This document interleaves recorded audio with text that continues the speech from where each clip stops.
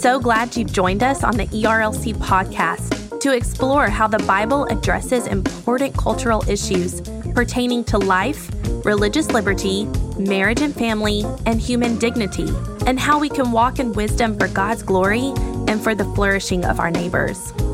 If you're enjoying this podcast and find it helpful, please leave a review wherever you listen. This will help more people find and benefit from what we're learning together. We are grateful for the time you take to join us for these conversations.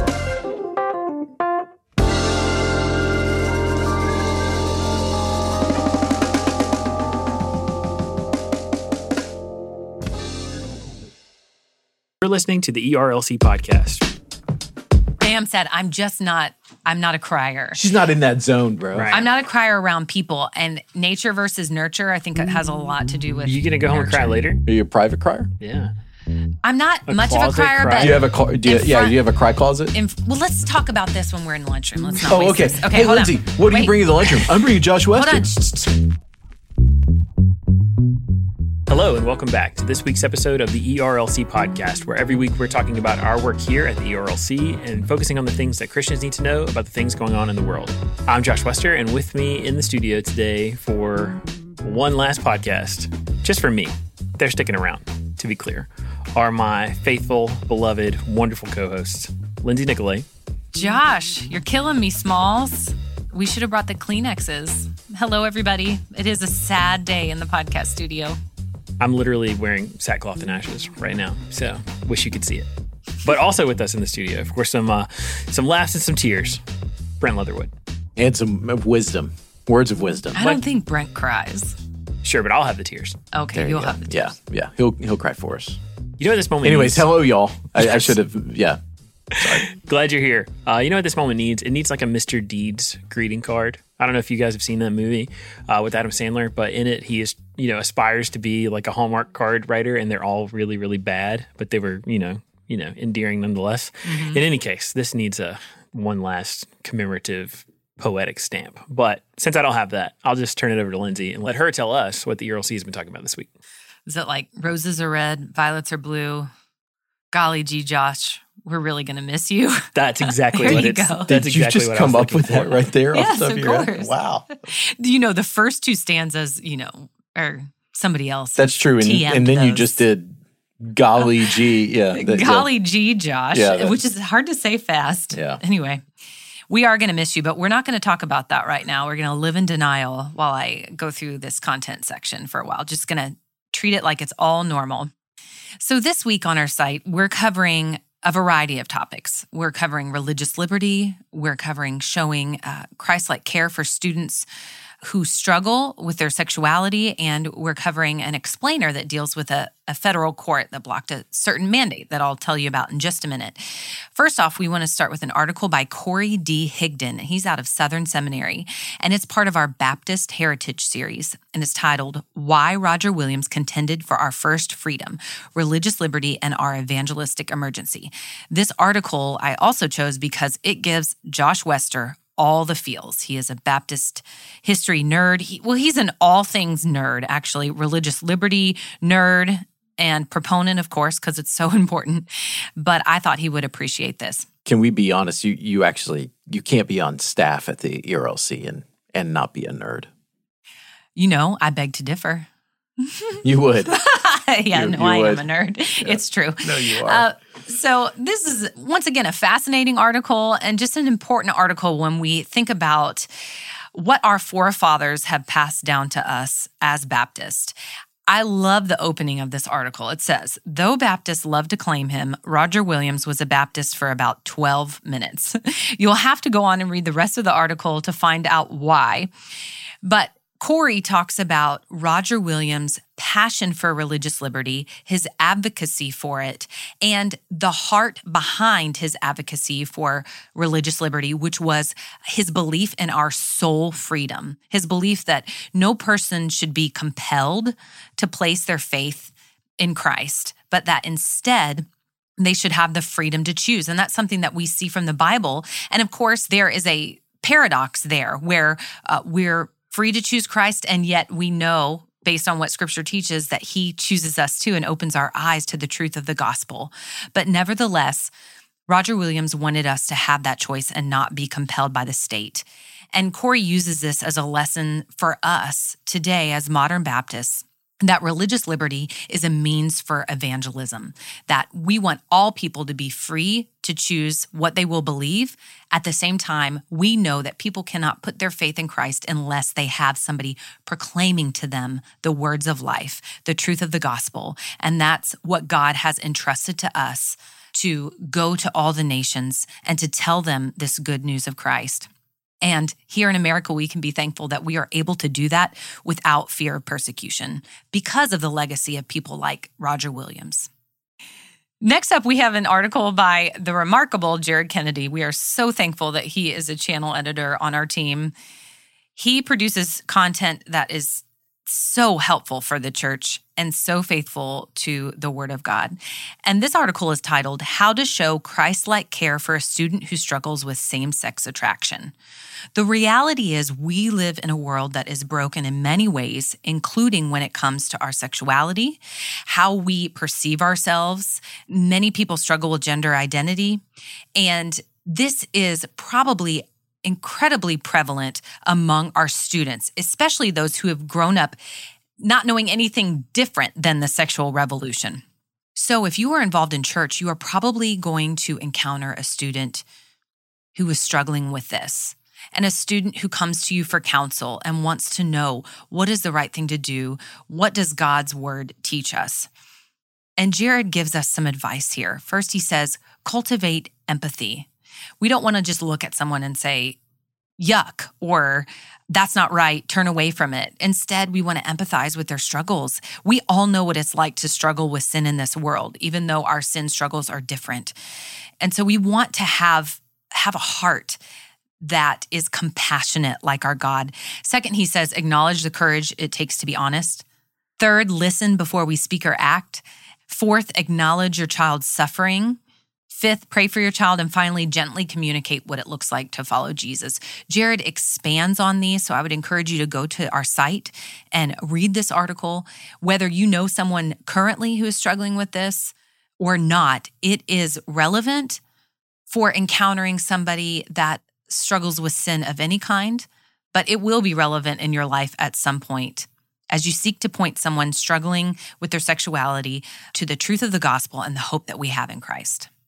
And finally, we have an article by our policy staff out of DC titled Explainer, Federal Court Blocks Controversial Transgender Mandate for Healthcare Professionals.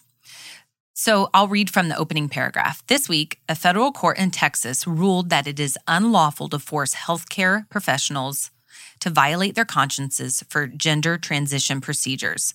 This is great news for children, families, and Christians who want to continue serving in roles without conforming to, as this article says, the latest fashionable right side of history cause. What this stems from is in 2016, as part of implementing the Patient Protection and Affordable Care Act, the Obama administration's HHS, the Health and Human Services Department, established a rule that was requiring medical providers to perform abortions and gender transition procedures or face penalties. As you and I know, this is unacceptable, and this is a violation of religious liberty. So in 2020, the Trump administration finalized a rule reversing it. But then in 2021, that's this year, the Office for Civil Rights at the HHS announced that the way it was going to interpret and enforce the Affordable Care Act and Title IX's non-discrimination provisions was going to expand on the definition of sex to include sexual orientation and gender identity. So you can imagine that was violating people's religious liberty. That was causing a lot of problems. So a lawsuit was filed to challenge this mandate, and it was ruled favorably. So now the Biden administration has 60 days to decide whether it's going to appeal this court's ruling. And we just wanted to highlight it to you because it's a very important religious liberty issue, especially for healthcare professionals. And it's one that we are going to continue to promote and defend and advocate for because religious liberty and the conscience rights of all people and religious organizations are important and imperative to what it means to be here in America and to be able to live according to your deeply held religious beliefs. Lindsay did really great with that.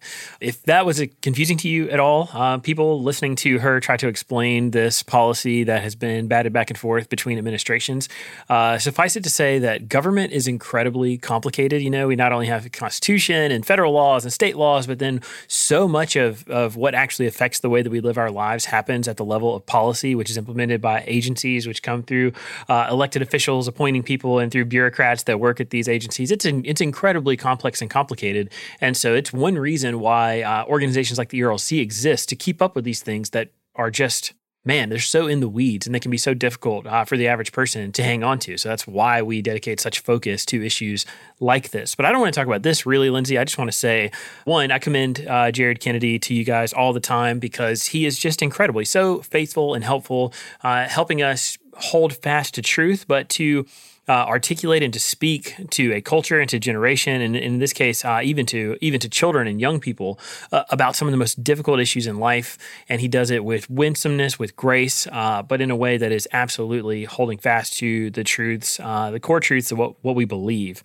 And then I've just got to give a huge shout out to Corey Higdon, who is an incredibly talented PhD student at Southern Seminary. He works with Dr. Moeller as his director of research, and he is studying Roger Williams. And so he wrote this article for us on Roger Williams, who is, one of the foremost Baptist identified with the history of religious liberty in the United States. And that whole line, Roger Williams was a Baptist, for about 12 minutes. Roger Williams has a fascinating story. It is absolutely worth reading. And Corey does a really, really good job of setting that forth here in this article. And so I would really encourage you to go check that out. Yeah, since you covered all three, I'm not gonna. I was making sure. I wanted to make sure you were going to cover the Roger Williams piece that Corey wrote for us. On the transgender mandate, I would just say, Lindsay, you mentioned the Biden administration has 60 days to contest this decision. Everyone should have the expectation that they likely will.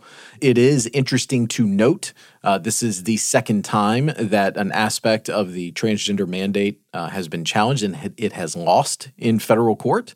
And that's a good thing because following government mandates should not require the steamrolling of people's consciences.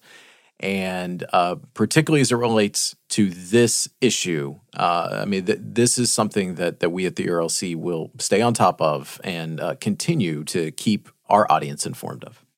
And I appreciated that Josh pointed out the complexities of issues like this, litigious issues, legalities, policy issues, the courts and our court system, because I even have a hard time trying to comprehend these things, and I edit these articles. That's why I'm thankful for our policy team, our incredible staff in D.C., the work that we do on behalf of Southern Baptists, on behalf of Christians.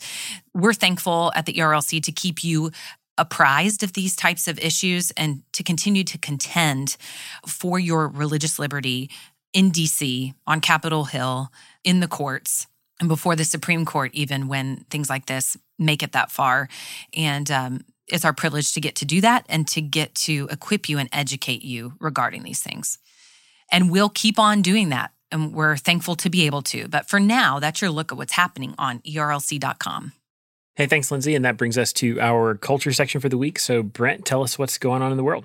All right. Thanks for that, Josh. Okay. So we're just going to do 3 big stories this week that folks need to be aware of. So that way we can get to a enlightening conversation with our dear colleague, Josh here, who is taking part in his final podcast. But you never know. Maybe we will interview Josh someday as a prominent Baptist who's out there doing good work. And maybe that's how we'll just bring him right back into the podcast. That's right, as a guest. All right, so 3 big stories this week. We're going to lead off with this one from the New York Times. Governor Andrew M. Cuomo of New York said on Tuesday that he would resign from office, succumbing to a ballooning sexual harassment scandal in an astonishing reversal of fortune for one of the nation's best-known leaders.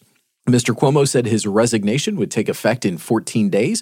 Lieutenant Governor Kathy Hochul, a Democrat, will be sworn in to replace him, becoming the first woman in history to occupy New York State's top office. Quote, given the circumstances, the best way I can help now is if I step aside and let government get back to governing, Mr. Cuomo said in remarks streamed from his office in Midtown Manhattan. And therefore, That's what I'll do, he said. We talked about this a little bit last week with these allegations, these stunning allegations from multiple women who say that over the years he has harassed them. And we were just talking last week how truly astonishing it was, because last spring, Governor Cuomo was doing daily updates on the coronavirus in New York.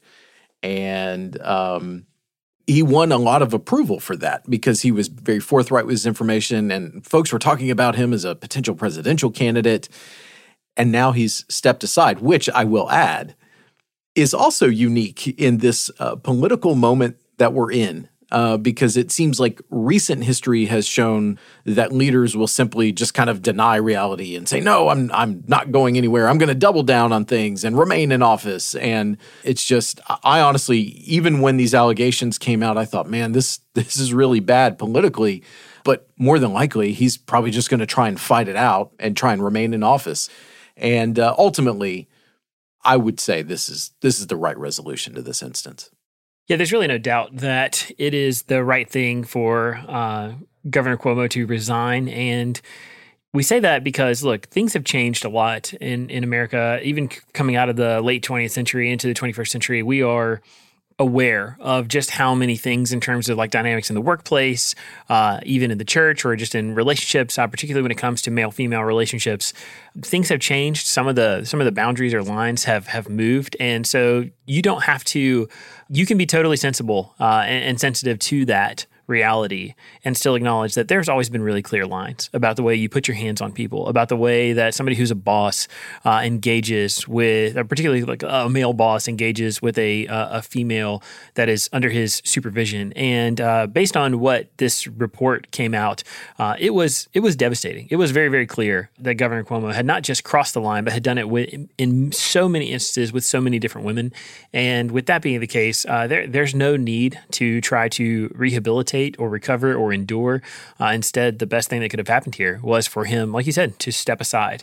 And honestly, I was shocked that it happened. I thought that he would likely either be impeached or suffer a failed impeachment effort there in New York. But instead, he is, voluntarily, though after trying his best to make it through, he is voluntarily stepping aside. And I think that's absolutely the right thing to do. Well, and the only thing that I could add here is that I hope and wish that this would be consistent across party lines, that we would have a track record of not tolerating any of this type of behavior ever, and that these decisions wouldn't be made based on politics and how we're trying to advance our party's agenda, but instead it would be based on the worth and the value of these individuals who are being violated. So I'm not naive enough to think that we're going to come to a perfect place on that, but I sure hope that because of how the world has changed, especially in light of the Me Too movement and the Church Too movement, that we will get closer and closer to a no toleration policy. Yeah, that's exactly right, Lindsay.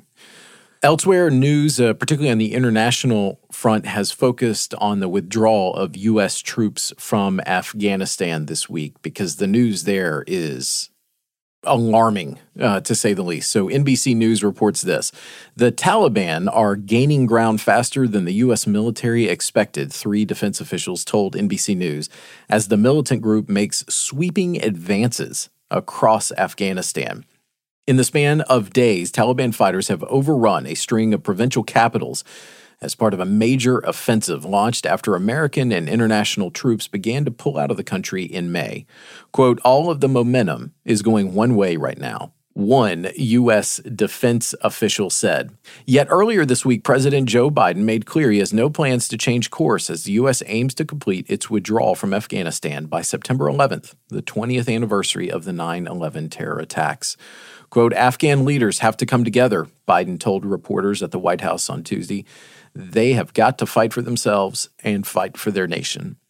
I spotlight this because there have been, whether you feel that our prolonged time in Afghanistan is the right policy or not, there are by a number of metrics, it is a proven fact that life in Afghanistan has gotten measurably better since the Taliban was dislodged as the leadership of that country.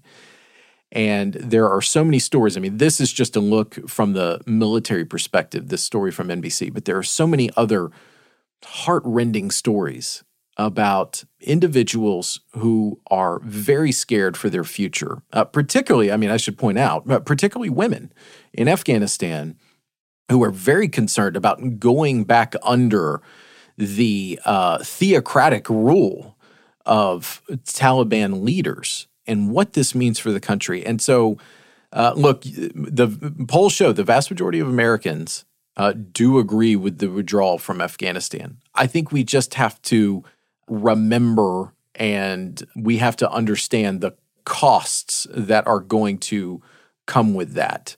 And as Christians who care for those who are marginalized, it certainly seems like a significant portion of the population in Afghanistan is going to become marginalized. We need to be praying for this country and for these people. Yeah, Brent, it's easy to forget the human toll. That's really what's on my mind about this.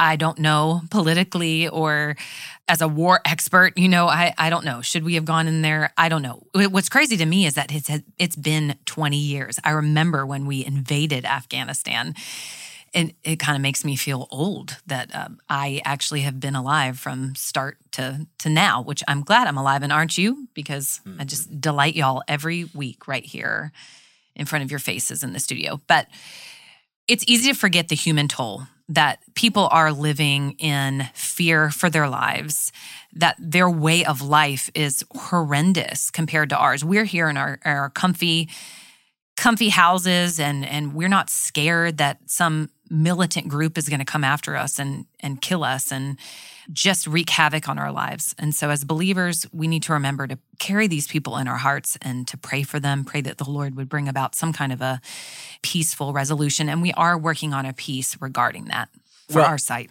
And it's just as a helpful reminder, so the 9/11 attacks happened, which were just unprecedented in scope and scale and planning. The Taliban were in the leadership of Afghanistan, and they allowed al-Qaeda, which is the group that launched the attacks, a safe haven from which to operate, conceptualize and operate and carry out those attacks. And that is why we went into Afghanistan to root out al-Qaeda and dislodge the Taliban from the leadership of that country. So it's just jarring to think we are going to vacate that country, and the very group that we sought to take out of leadership is in fact storming back. It's just, honestly, it's stunning. It is stunning. And honestly, it's devastating because of the investment that the United States made, because of the loss of life that we have suffered in terms of military personnel. And most importantly, like Lindsay said, the human cost here, the people who are going to be subjected to terrible, terrible things. I mean, I think that it's been a theme for me on the podcast recently, just to reflect on how blessed we are as Americans to enjoy the freedoms that we do and just the privileges that we enjoy being a part of what is really such a great nation. And so when you think about Afghanistan and this failed effort to reestablish this nation over the last 2 decades, it is devastating, it is tragic, and God be with those people who are going to have to suffer at the hands of violent and honestly some wicked men who right now are just marching to devastate and take control of this country. Our final story is about coronavirus and the COVID vaccines. And so the Associated Press has this, and I think it's timely considering that the Delta variant is spreading far and wide in our nation. So the Associated Press writes this: expectant women run a higher risk of severe illness and pregnancy complications from the coronavirus, including perhaps miscarriages and stillbirths, but their vaccination rates are low, with only about 23% having received at least one dose, according to CDC data. Quote, the vaccines are safe and effective, and it has never been more urgent to increase vaccinations as we face the highly transmissible Delta variant and see severe outcomes from COVID-19 among unvaccinated pregnant, she said people. We at the RLC would say women, because women are the individuals who carry children to term. It just so happens that women are the only pregnant people. Exactly. CDC Director Dr. Rochelle Walensky said in a statement, the updated guidance comes after a CDC analysis of new safety data on 2,500 women showed no increased risks of miscarriage for those who received at least one dose of the Pfizer or Moderna vaccine before 20 weeks of pregnancy. And Josh, you were remarking before we got on here that you thought this was a particularly relevant story right now. Why is that? I do, anecdotally, and I recognize the power of an anecdote versus empirical data. But anecdotally, I've talked to a number of people recently, actually in different states, who are either in their own families or personally know women who are pregnant who were concerned about getting the vaccine, or more importantly, they know women who hope to someday be pregnant and are skeptical or concerned about getting the vaccine because they fear it's going to make them infertile somehow or hinder their ability to conceive. And the truth is that we have been covering the coronavirus since its very beginning. I mean, it has been, we've joked before, it's coterminous with our podcast. And while in all of that time, everything that we've seen, I've never run across anything that has made me concerned that taking the vaccine, any of the vaccines available in the United States, could be linked to infertility in either men or women. I think that it's one of those things that obviously there's a lot of bad information out there. I'm happy to be corrected if anybody knows of anything like that. But other than, crazy stuff floating around on the internet, I have not seen anything that is trustworthy or reputable or coming from the scientific or medical community that has made me think, or that has pointed or indicated at all that this is some kind of legitimate concern. And so certainly we want everyone to take this seriously. We have encouraged you over and over again to talk to your doctor, your healthcare professionals, but it is good news that we see here that the vaccine is safe for pregnant women, because there are women who are pregnant who have contracted coronavirus that have died as a result of that, and that is tragic on so many levels. So, as somebody likes to say, know your facts and check into this, ask the questions, but this is really, really good news. And of course, as you already mentioned, you can't know your facts if you're just getting your information from social media, because there is a lot of misinformation, disinformation out there, as our colleague Jason Thacker likes to talk about. So Josh already mentioned this, but talk to your doctor. They would love to have a phone call. You're not bothering them. They would love to have a phone call where you are asking them these questions rather than being a WebMD and going and doing your own sleuthing online. Right. And in fact, rather than it being dangerous for pregnant women, as we're seeing in articles like this and have seen from other studies, it's beneficial for pregnant women because it protects them from severe illness and it protects their unborn children, their preborn children. And we want them to be protected. If we can do something to protect vulnerable populations and really all of us from this dreadful virus that keeps mutating, by the way, I've heard of Lambda coming up next, then by all means, let's take advantage of the gift of these safe vaccines and protect ourselves. Well, the three things I would just add is I saw a healthcare professional the other day just simply remind people, more than likely you get a vaccine, you're not going to have side effects. If you do, they will be mild. And those are nothing compared to the side effects if you actually contract coronavirus and have effects from it. I saw a doctor who was being interviewed at a hospital in Houston where they're having a very tough time right now with cases. And that doctor said of the 120 patients that he has personally been responsible for that have died since the beginning of the summer, all of them had not been vaccinated. And this now, this story is showing that applies to pregnant women. If you're vaccinated, you are essentially helping to make sure that if you were to contract coronavirus, you will not have severe effects from it, and hopefully, you won't have any issues with childbirth. And so, the data is pretty clear.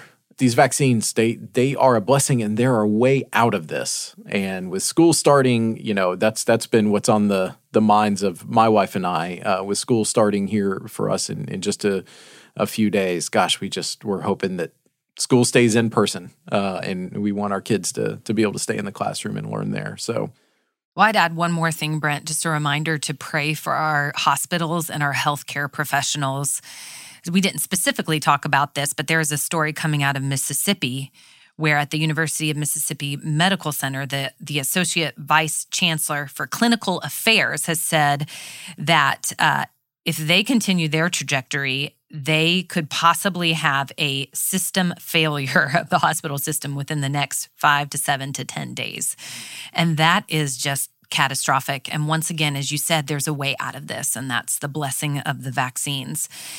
And so just pray for our hospital workers, our healthcare workers. They're exhausted. They have families they're worried about. Their families are exhausted. This is just a trying time, and it's like Lamb Chop. It's the song that will not end. Like we thought it was over, but then it just keeps coming back. So let's pray for them. That's right. Okay. Well, Lindsay, Josh, that's your look at This Week in Culture. Well, thanks for that, Brent. And usually it's Josh who says this, but we're going to transition into our lunchroom segment. I don't want Josh to introduce it because our lunchroom is going to be about Josh. We're having Josh for lunch. What? That sounds weird. That's why people listen to this podcast. Oh, man. Anyway, we want to invite you to the lunchroom so we can sit here and just talk about Josh and how thankful we are for him and share stories about him and him share stories. So, Josh, why don't you kick us off talking about yourself and how much you love yourself? I'm just kidding. No, seriously, Josh, you didn't tell us last week, but now the news is starting to circulate. Where are you going? Okay, so I announced yesterday, finally publicly, that my family will be relocating from Nashville down to Mobile, Alabama, which is not a state or a place I ever thought I would live. We're going to be joining the staff of Redemption Church, which is where Ed Litton is the pastor. Ed is, as most of you know, the president of the Southern Baptist Convention, and he has asked me to come on board as associate pastor at the church with the primary focus of helping him in his role as SBC president. And so for the next 2 years, God willing, we are going to be doing everything we can to try to help direct the SBC to be on mission, reaching the nations, making disciples, and making a significant difference for the sake of the gospel here in the United States and around the world. We're thrilled for you. It kind of seems trite, cliche, but you really are the man for the job. The Lord has gifted in so many ways that it has become increasingly evident during your time here at the ERLC and all the things that you have had your hands involved in and you have helped shape in such profound ways. I do want to say you are all about redemption because you're going from Redemption City Church to Redemption Church. So we are thankful for that you're about redemption. But it's okay to have a life that is marked by the word redemption. It is. It is. In fact, we would highly recommend it. And I would just point out, I came here from Redeemer Church in North Carolina. Redeemer. So Redeemer to Redemption City to Redemption Church. So we know what the trend is in church names. That's right. Surprising people every day with redemptive hope is the goal. Yes. What are you most looking forward to in this new role? So it's funny, I'm going to reference my mom here real quick and say that I've had a lot of conversations with her trying to talk about the new opportunity and just explain what this job really is, because what I said to her was there's not any high school kids out there right now going, what career path do I need to get on so that I can work for the SBC president one day? But in the providence of God, I have just become, we joked about it earlier today, that you have to be a nerd to work at the ERLC, and I really am one and have fallen in love with the Southern Baptist Convention. I know our denomination is not perfect. Certainly it has a very complex history, but I honestly believe that by the grace of God, the SBC, and as we call ourselves Great Commission Baptists, I believe we are the single most effective vehicle to accomplish the Great Commission in existence. I think we are, to reach the nations and to win souls for Christ, to advance God's kingdom. And so what I'm most excited about is I've been doing a lot of driving recently, and I feel like with my son, every time we drive into a big city that has like tall buildings, he's just amazed every single time. No matter how many times he's been there, it's downtown Nashville, Raleigh, even Mobile, he just goes, "Oh wow, Dad, look at that!" And what I'm most excited about is I still kind of have this sense of wonder about the huge, huge institution and all of the many institutions that make up the Southern Baptist Convention. And having a chance to help steward those resources for 2 years is just, man, it's something that I didn't know was a dream. It wasn't a dream for me when I was a kid, but here as an adult, man, it matters so much. When Jesus told us to seek first the kingdom of God and his righteousness and all these things will be added unto you, seeing God's kingdom flourish through the SBC is really the heartbeat of what I want to do with my life over this next period. Josh, you, a lot of folks probably don't realize this, but you've been such a spark for a number of great initiatives that we've done and helpful assets that we produce, like whether it is this podcast, whether it is Dr. Moore's newsletter, some of the videos that we put online to help Christians think about complex issues. I have a two-part question. What's been your personal highlight? And it's okay, you don't have to say working with me. So let's go with 1B. And what's one thing that you wish, like, man, I wish I had more time so we could do this? Man, that's a great question. So while I'm thinking about the answer, I'll just say that I was a student of Dr. Moore's at Southern Seminary when I was there doing my MDiv, and I finished my time at Southern when he came to the ERLC. And so I had my eyes on the ERLC starting back then in 2013. And I was very, very excited when he wrote his book Onward, which kind of charted a new course for Christians to think about politics and cultural engagement. But what really solidified that this is one of the things I really wanted to do with my life was the ERLC's response to the Obergefell ruling. Back in 2015, that legalized same-sex marriage nationwide. If it had not been for Dr. Moore and for the ERLC, I think a lot of pastors and Christians would have felt very lost and very just untethered from reality. From we felt like we were losing our bearings because for the first time we're living in a country where same-sex marriage is not only legal, but we knew inevitably it would be normalized. And so when I got to the ERLC, I was always looking to see what kinds of things can we do while I'm here. What big moments and huge opportunities are going to be in front of us? And honestly, it was not something that I ever expected. And frankly, it was pretty horrible that it was something we had to dive into. But addressing everything that we did through Caring Well, where we talked about sexual abuse within the church and pushed forward a major with J.D. Greear as the SBC president. The ERLC was just partnered with him during his presidency to combat this issue, to take it head on, to try to make SBC churches safe places for children, safe places for women, anyone who is vulnerable, and to ensure that we are dealing appropriately with anybody who would commit abuse or seek to use our churches as grounds to prey upon those who are innocent or vulnerable. The ERLC's response in all of that was just, it was critical, and it still is. It's still ongoing, but for the rest of my life, that'll be something that I was glad to be associated with because it was so important. Having talked to survivors and victims of sexual abuse, the way that it absolutely can tear their lives apart. Every child, every person that we prevent that from happening to, or that we help recover after that kind of a trauma, man, that is absolutely worthy of investment. What was the second part of the question? What's one thing that you just, man, I wish we had more time to do this, or something that you would love to have finished or whatever?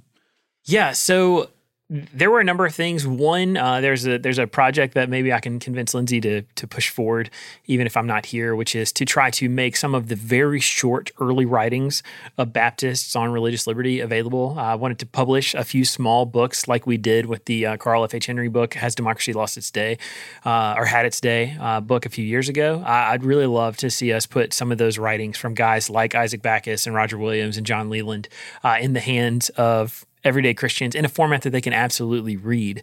And then another thing is, look, it's still looming. I mean, one of the biggest things we've been engaged in at the ERLC over the last couple of years has been the fight between LGBT rights and religious freedom. And I think that churches still have so many questions. And I do. I mean, we talk to them every day. Churches that have so many questions about how to handle and continue to minister and pour the hope of the gospel into people who are struggling with their sexual identities, even as they don't back away from or alter their approach to truth and their beliefs in the things things that the Bible teaches and that we hold as fundamental to who we are as people. So there's still so much work to be done in that vein. But the ERLC is not going anywhere, and it's going to continue to work on these very issues. And so that's something I wish I could have been more a part of, but something that I think people are going to continue to rely on the ERLC for many, many years to come. Well, I hate to transition from serious topics, which are so important, to less serious things, but I just wanted us to have a chance to talk about some of our favorite things about Josh here on this podcast and at work. And one of my first things that comes to mind is that listeners won't know this because you're not in the studio with us. Although that'd be fun if we had a live studio audience. Absolutely. I'll come back for that. Yes. It kind of would be terrifying, though, because then they'd see how Marky Mark, our audio producer, makes us sound more intelligent. Well, makes me sound more intelligent and put together than I am. But Josh, when you say something that is questionable, either not accurate or just comes off the wrong way, Josh is kind of staring off into the distance or with his headphones on, or he's looking at his phone, or he's typing on his iPad or something, kind of not paying attention to you when you're talking. But his head will just shoot over and look at you, and his eyes get really big, and he kind of like purses his lips, and you're like, uh-oh, what did I just do? I just said something that doesn't make any sense. So then you just start stumbling over your words and questioning, and then we go off on a rabbit trail and make Mark's job harder. But that's one of my favorite things about Josh here on the podcast.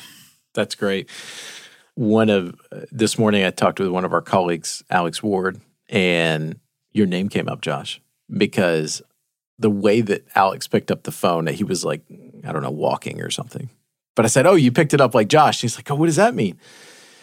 And I said, oh, it's like when you call Josh and there's this long sigh at the beginning, this long exhale. Maybe it's just as easy to talk to you. I never get that.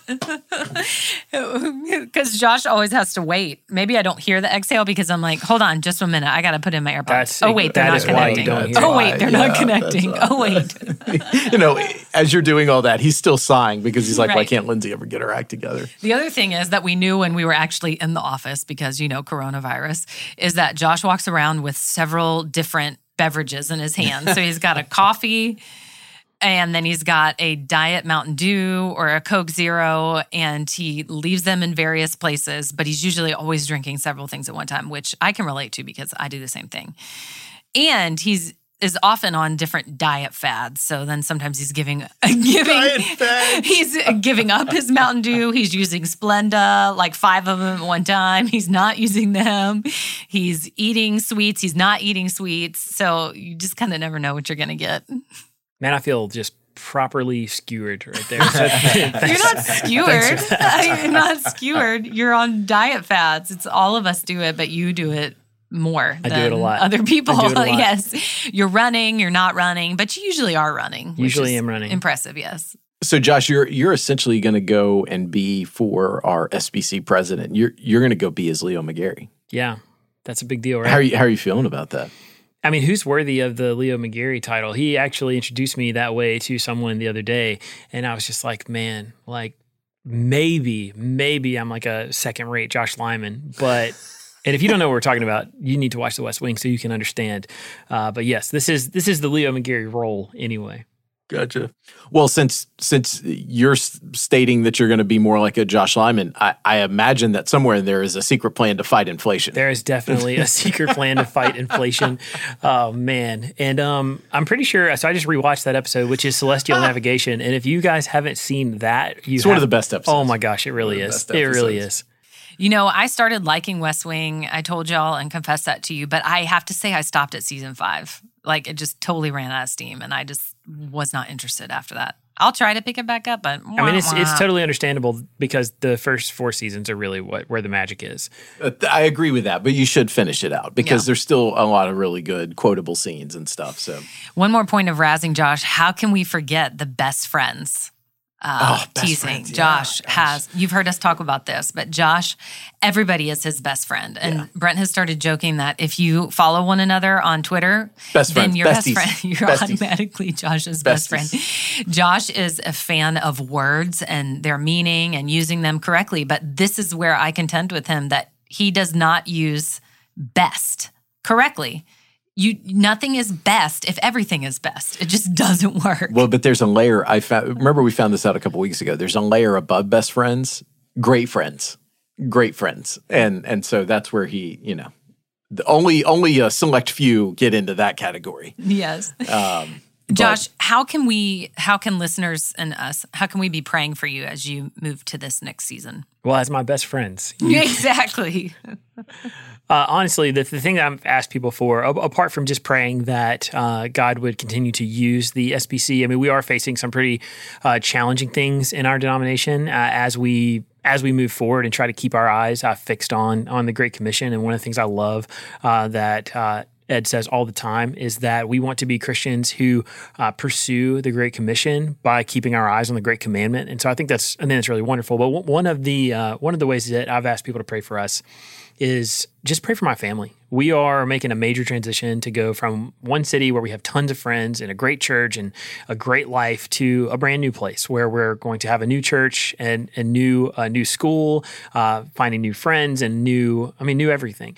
And so my children, we have a 7-year-old son, a 4-year-old daughter, and we have another daughter on the way. And so we're really, really excited about that. And by the way, if you didn't know, we spent about a month thinking we were having a boy, but it turns out it's a girl. And if you're going, how does that happen? We don't know either. It's so appropriate for just given your work that you're doing. Well, you went to not a shoddy place, but you went early to find out. We went early. You went. For the record, we went to a very nice place, but it was early, and it was a place where like several people that we knew personally had very good experiences, and they were all correct in terms of the gender, but not in this case. Yeah, how do you get that wrong? I don't know, but this is it's delightful news, though. Yes, but so if you could pray for my family, that would mean so much to me. One thing that I will take away from my time here in Nashville that was not ERLC related, my family has been at Redemption City Church in Franklin that is pastored by Jed Coppinger for basically the entire 4 years that we have been here in Nashville. And Jed Coppinger if he has impressed one thing into me, he has taught me how to pray, how to be a man who just depends on God and is not afraid to take all of my concerns to the Lord. And so I just believe in a new and deeper way in the power of prayer. And Jed actually has a book coming out on prayer. I didn't mean to plug it, but he has a book coming out on prayer that I would really, really commend to you whenever it is out and available. But certainly in learning how to pray, it also makes me so grateful when other people take the time to pray for my family. Well, that's certainly a good word, and that's probably a good word to wrap up this segment and wrap up this era of the sad. ERLC podcast. Just crushing. Yeah. So the little Boys to Men there. We come to the end of the road. Oh, wow. Yeah. You should listen to that on the way I think home we need to and listen cry to all like your When tears. Friends Are Friends Forever, except like maybe That's we get true. a re-release where it's Best Friends Are Friends Forever. Yes. But before you take us out of here, I just want to say to all of our listeners, and especially to the two of you, how grateful I am. This has been an amazing ride. It's been a great time for me at the ERLC. I mean, I had a dream job that honestly I didn't think I was going to I didn't think I would leave. And I definitely didn't think it would end so soon. But I really do believe this is a great opportunity. But man, we are leaving behind so much, and we are going to miss our friends here in Nashville. We're going to miss our church, but I'm going to miss all of you. I knew that I would love the work the ERLC did. Even before I got here, I had no idea that I would meet the kind of friends best friends that I have found in Lindsay and Brent and all of my colleagues here at the ERLC. There's too many to name and too many relationships to be able to highlight because it's just been amazing. And I'm grateful to God for it. And so even doing the podcast with you guys has been so, so fun. And I look forward to making the jump from host to listener. Well, and you're not going away. You're still in the SBC orbit. We're still going to collaborate on things. I'm sure we'll be hearing from you and keeping in touch because, I mean, best friends, that's what they do. So this will not be the last that we hear of Josh Wester. That's right. Well, and you're the perfect man for the job to serve Pastor Linton, as well as just the greater SBC family. And so that's where Lindsay kind of began this, which you are the right man for the job here. And a lot of us are counting on you, and we are just grateful for you, buddy. And so thank you for your service at the ERLC, and we look forward to seeing all the new ways that you will flourish for the wider SBC family. Gosh. Virtual hug. Oh, man. Thank you guys so much. Virtual hug. Well, you know what? I was going to close it out, but Josh, why don't you do that for one last time? All right. Well, for one last time, we just want to say thanks so much for listening every week. It has been an honor and a pleasure to walk through life with you guys through my first pandemic, and hopefully the only one I will ever experience. But Brent and Lindsay have been incredible co-hosts, and they plan to keep this show rolling with other kinds of new and exciting things. So be on the lookout for that. We also want to say thanks to Megan Smith Mayo, who is our technical producer. We want to say thank you to Marky Mark, who is also Mark Owens behind Owens Productions, who is our audio engineer and producer, and just basically Mr. Wizard for making this podcast happen every week, and to Marie Delph, who makes sure that this show ends up in your podcast feeds. And so for all of us, we just want to say thanks for listening, and we look forward to being back next week with more content.